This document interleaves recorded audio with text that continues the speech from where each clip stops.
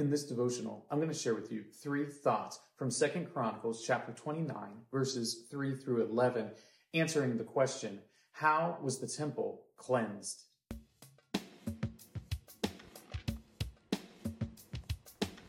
2 Chronicles chapter 29, verses 3 through 11 says, In the first year of his reign, in the first month, he opened the doors of the house of the Lord and repaired them. He brought in the priests and the Levites and assembled them in the square on the east and said to them, Hear me, Levites, now consecrate yourselves and consecrate the house of the Lord, the God of your fathers, and carry out the filth from the holy place. For our fathers have been unfaithful and have done what is evil in the sight of the Lord our God.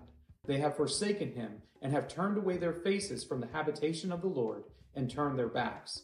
They also shut the doors of the vestibule and put out the lamps, and have not burned incense or offered burnt offerings in the holy place to the God of Israel. Therefore the wrath of the Lord came upon Judah and Jerusalem, and he has made them an object of horror, of astonishment, and of hissing, as you see with your own eyes. For behold, our fathers have fallen by the sword, and our sons and our daughters and our wives are in captivity for this. Now it is in my heart to make a covenant with the Lord, the God of Israel, in order that his fierce anger may turn away from us. My sons, do not now be negligent, for the Lord has chosen you to stand in his presence, to minister to him, and to be his ministers and make offerings to him. When Hezekiah becomes king of Judah, he wants to set himself apart from Ahaz, his predecessor.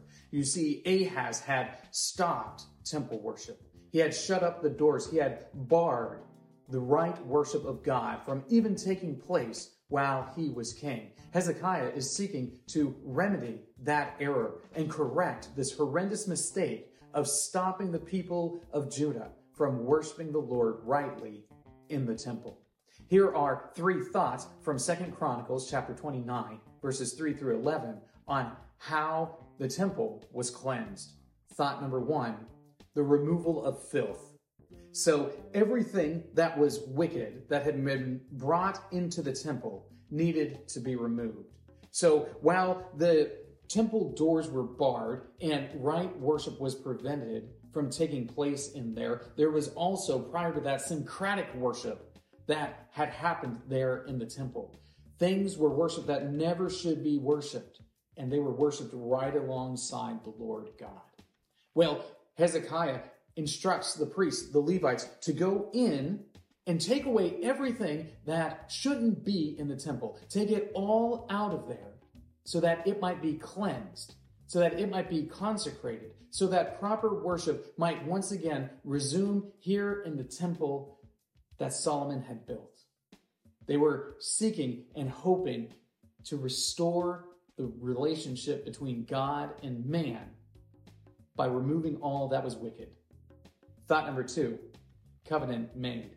Hezekiah is seeking to make a covenant with the Lord, a covenant that is similar to the covenant that God had made with Abraham, Isaac, and Jacob, similar to the covenant that God had made with David, with this promise that one of his descendants would never be off the throne.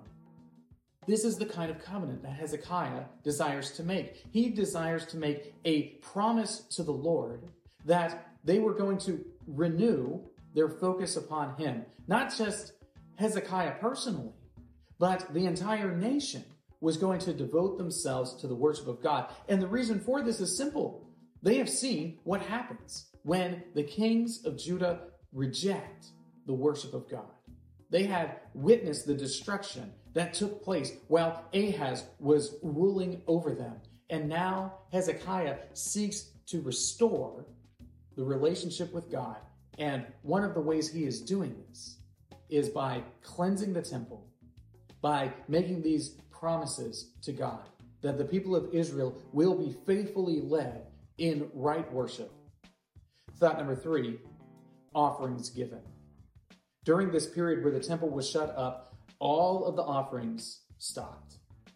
All of those services that were rendered before God, whether it is the incense that was burning, whether it is the sacrifices that were made, whether it is the bread of presence that is placed there before the Lord, all of these things were shut down by King Ahaz. And Hezekiah is seeking to renew these offerings that had been commanded of the people of Israel all the way back when Moses gave them the law.